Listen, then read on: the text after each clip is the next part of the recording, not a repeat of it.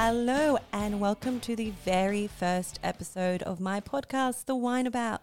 My name is Gabriella and I've been running the Instagram page, The Wine About, for about 6 or so years now. It's a place where I like to keep tasting notes and educate people in a fun sort of way. But today I thought we'd start off the podcast with Georgia. Yeah, we all love Georgian wines. Georgia is a country at the intersection of Europe and Asia, a former Soviet republic that's home to Caucasus-mounted villages, Black Sea beaches, and is one of the oldest wine-making countries. Archaeological evidence states Georgia's winemaking tradition back to 6th millennium BC, predating the earliest wine production in Europe by more than 5,000 years. Natural wine writers like Alice Faring have brought a lot of attention to Georgia's natural wine community. In Georgia, there are a lot of ancient winemaking traditions of making amber-coloured wine through fermenting white wine varieties on their skins, traditionally in clay pots called Qvevris. Now, although these alternative styles are responsible for creating interest in Georgian wines, especially in the last 5 years, they only represent a very small percentage of production. There is a lot more to Georgia than just amber wine, and I want to share that with you today. Georgia is the comeback kid of the wine world. Wine sales in some countries like the United States have increased by 88% in recent years. 88%. I think we can give Georgia a round of applause. That is some damn good marketing. And, the Georgians aren't stupid. They are well aware of the wine world's rising thirstiness for their wines. So in 2006, there weren't even 100 registered wineries in the whole country, not even 100. Fast forward to today, there are over 1,000. That's increased tenfold and is continuously rising. The country had a pretty strong wine industry up until the 19th century, but a few things happened that were massive setbacks. Georgia was a part of the Soviet Union, a communist state that spanned Eurasia from 1922 to 1991. The first setback for Georgia's wine industry was in 1922 when the Soviet Union occupied the country. The several decades that followed impacted the country's ability to really flourish on an international scale commercially, like its competitors France and Italy. Phylloxera. Yeah, nothing ever good happens after the word phylloxera. So this troublesome insect pest, which devastated the vineyards around the globe, also destroyed over 60,000 hectares of vines throughout Georgia in the 1980s. In the middle of the 1980s, Georgia takes another hit. And this is when the General Secretary of the Communist Party launched a campaign against alcohol abuse. This crippled the Georgian wine exports, but also directly impacted local sales. So this was a part of a 3-year campaign. So prices of alcohol increased, some distilleries were shut down, vines were pulled out. Many little changes drastically affected the wine industry during these times. Anyone caught out in public or tipsy was prosecuted. Restaurants weren't even allowed to sell alcohol until the late afternoon. So all of this demonized wine drinking. So of course there was a big decline in legal alcohol consumption. Fast forward to 1991, Georgia declares independence from the Soviet Union. I mean, surely that's something to say yay about, right? Well, hold on. Georgia heavily relied on the Russian market to export to. It was the principal export market for Georgian wine throughout the entire 20th century.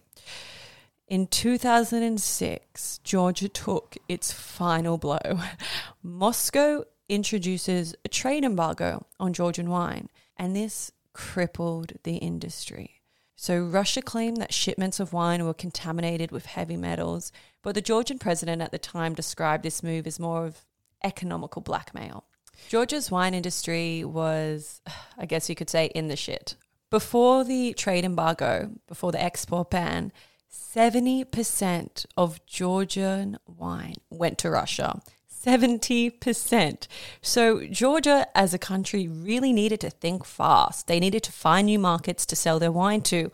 And looking back now in hindsight, that embargo ended up being one of the best things to happen to Georgia's wine industry.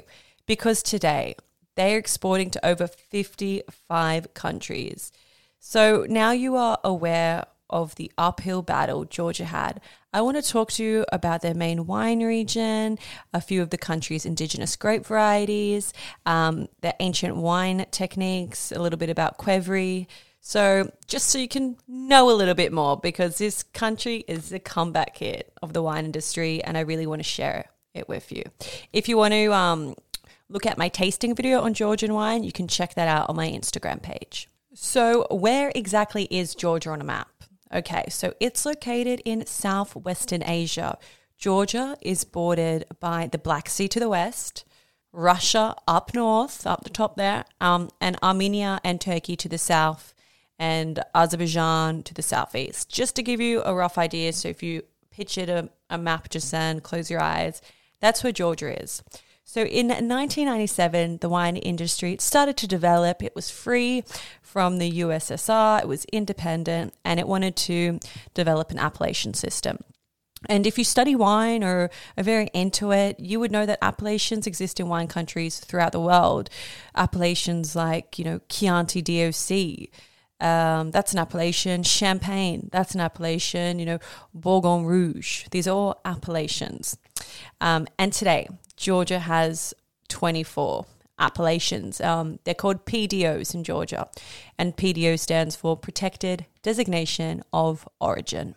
Majority of Georgia's PDOs are located in the eastern part of the country, and designations are granted for numerous reasons. So PDOs have been granted for historical noble estates, others based on styles. It could also be vineyard areas known locally for producing wine of distinctive character. Some PDOs are linked to specific varieties like, say, Saperavi. And like other countries, these wine appellations stipulate how and where the grapes are grown, maximum yields, vinification methods, and whatever they want to, really. These PDOs on the label may suggest a wine style or a variety or a blend, just like if you picked up a bottle of Chianti, you would know, hey, that's Sangiovese. I'm going to apologize right away for my poor pronunciation in these Georgian wines, but let's talk about Georgia's numero uno wine region, Kakheti. Kakheti is spelled Kakheti. That's Kakheti. And it is the most important wine region in Georgia in terms of quality and quantity. Almost 3/4 of the country's wine grapes are grown here on land that has been used for viticulture for thousands and thousands of years. Now, two of the most well-known and most often exported PDOs are... So PDO number 1 is a light white wine. It is Sindanali, and this is based on Georgia's most planted white variety, Raketsteli. This is going to give you aromas of quince, stone fruit like peach and nectarine, wildflowers, and a little bit of citrus as well. Now, the next PDO is for a powerful red wine made from Georgia's native Saperavi variety, and you'll see on the label Mukuzani, and that's typically got a lot of bright red fruit, but also hints of spice and smoke, and it's very ripe and rounded. Now, Kakheti is Georgia's biggest region by area, taking in the entire eastern part of the country. So it's huge. The landscape and climate varies dramatically just because it is so huge, the Kakheti area. So you've got high mountains of Tusheti in the north to the semi-desert landscapes in the south. So it's very hard for me to sit here and summarize the climate of the region here because it is so varied. And there's this river, the Alizani River, and its wide valley. They kind of cut through the region from north to south. And this carves out dozens of different microclimates that in turn provide the perfect conditions for cultivating grapes. Kakheti has long been and remains to be Georgia's premier wine growing region. I mean, I mentioned before 3/4 of the grapes are grown here, and it's 70% of wine is made in this region. Georgia is arguably the oldest wine producing country in the world, and there is a lot of evidence to back this up. So just think about all that rich history that there is in Georgia, and these winemakers and Georgian people in general are very, very proud of their wines. They think it's probably the best in the world, just like any wine producing country probably. I'm sure the French think that Chablis is the best white wine and nothing compares to Champagne. But I digress. So Georgians want to carry on this legacy. And wineries here vary from very small scale, kind of garage style, tiny family operations that focus in on those natural winemaking methods, Qvevri, skin contact whites. And then you have at the opposite end of the spectrum, large commercial scale wineries producing wine traditionally, but also employing some European style techniques like fermenting white wine in huge stainless steel vats to retain freshness, and also maturing reds in French oak. The principal grape varieties in Kakheti's red wines are Saperavi, which is a red variety that's native to the area, but also the French grape Cabernet Sauvignon, which is not really surprising because I feel like Cabernet Sauvignon is planted in every single wine country across the world. When it comes to white wines, you'll see two indigenous varieties used mostly, which is Rakestelli and Kakuri Motsvani. If you are enjoying this podcast and learning something, please leave me a review on iTunes. I've heard it really helps out a lot. Or I would love if you were to reach out to me on my Instagram page @thewineabout and let me know your thoughts. Georgia has more than 500 native varieties. That is a lot more than what I was expecting, but I guess it is the birthplace of wine. Roughly 45, though, are in commercial production. And to keep things short, we are going to focus on two of those varieties in this podcast, one white, one red. So the leading white variety is a Rakestelli, which accounts for over 60% of total wine production. And then we have Saperavi, which is the dominant red wine variety. Rakestelli, the ancient pale skin variety, is thought to have been cultivated in Georgia for several millennia. Back in the Soviet Union days, this variety was responsible for around 20% of all Soviet plantings. It was used to make everything, and when I say everything, I mean everything. It was used for table wines, liqueur, and even sherry-style fortified wine.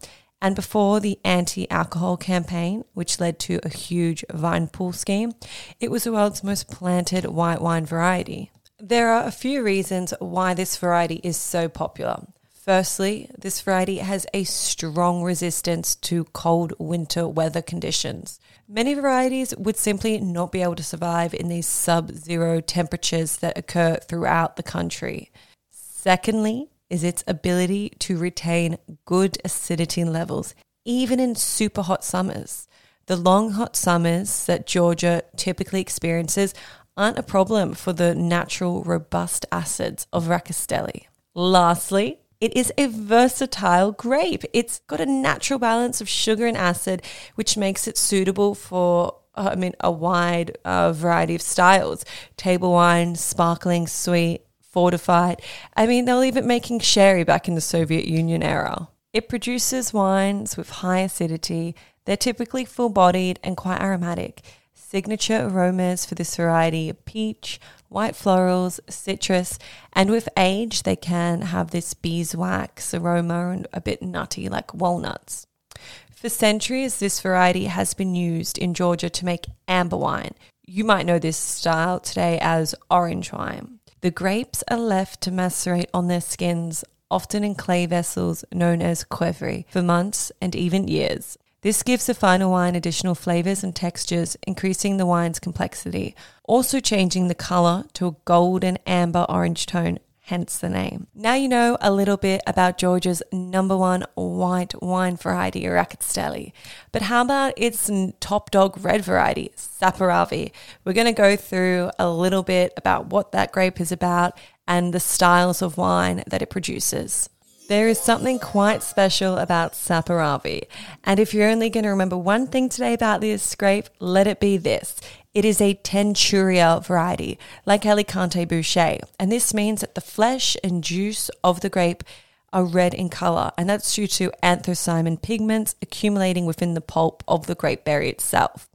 And I'm telling you this and I'm saying it's unique because those grapes that you know out there like Cabernet Sauvignon, Shiraz and Pinot, their juice is clear and the color from those wines is coming from the skin. Saperavi produces wines that are inky, deep, dark ruby in color. Like it's almost going to stain the glass, which is a hint if you're doing blind tastings.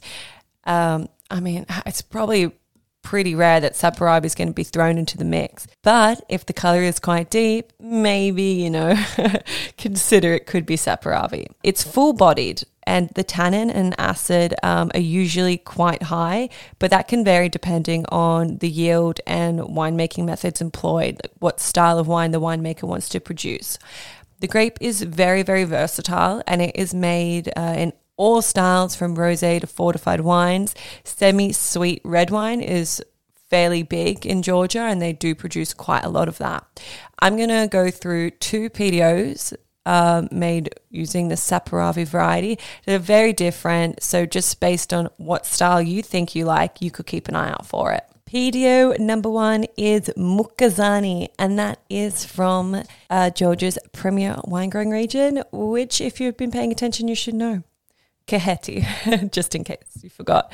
And these Saperavis are usually aged in oak for longer, so they're more concentrated, more savory, and more tannic. So if you do want to try a fuller-bodied style of Saperavi, this would be the PDO to look out for. And if you are after a lighter, off-dry version of Saperavi, keep an eye out for Qvevri. That is a bit of a tongue twister, but let me say that one more time. Qvevri on the label. And that is a sub-region of Kakheti. But these wines are naturally semi-sweet and the ripeness is balanced by kind of finely soft textured tannins. These are lovely bright fruit. They can be served chilled and kind of give me Beaujolais vibes a little bit. And they are a great accompaniment to a cheese board or charcuterie. So if you do want to try something a little bit lighter, fruitier, go for this Qvevri. I really hope I'm pronouncing that right. I feel like we've come a long way and now you know where Georgia is, its comeback, how Kakheti is the premium wine growing region and the 2 main varieties planted here and the styles that they're typically produced in. There is one last thing that I wanted to talk to you about, and it is about that fermentation vessel, Qvevri, that clay pot that you all probably associate with Georgia. So let's get into it. I don't know about you, but for the longest time, whenever anyone would talk about Georgian wines, it was this kind of magical orange skin contact amber style wine made in a clay Qvevri pot that was buried underground.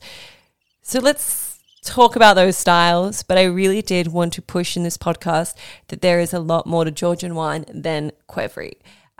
So a Qvevri is a vessel shaped like an egg with a narrow bottom and a wide mouth at the top, and they're made from local clay.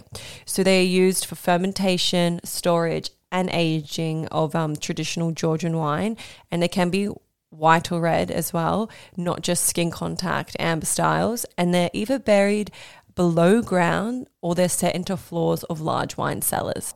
Today I'm going to focus on how these amber style skin contact Qvevri wines are made. Now you can use red varieties, but just for the point of this podcast, we're going to be focusing on the amber style, and they're typically made from the white variety Racastelli because you've got that great natural acidity which really helps. Anyways, let's get into it. First step, numero uno, is maceration. So crushed grapes are placed into the Qvevri along with grape juice, grape skins, stems and pulp.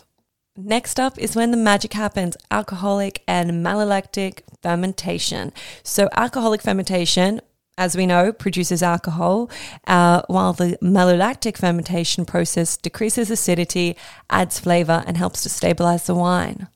The Qvevri is then covered with a lid and it's sealed with clay or beeswax. So after several months, the wine is then decanted for bottling. The oval shape of the vessel helps to promote circulation during fermentation. So the wine's moving around and the grapes, the seeds and the stems and all those little yucky particles and yeast, they settle at the bottom of the vessel, and that actually helps to minimize their contribution of bitter phenolics to the wine. even though these wines are made with white wine varieties, they're completely different to your traditional style white.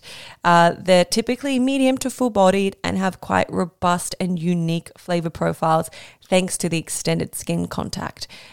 These wines can be made in a natural style without the use of sulfur thanks to the tannin from the seeds, skin and stems.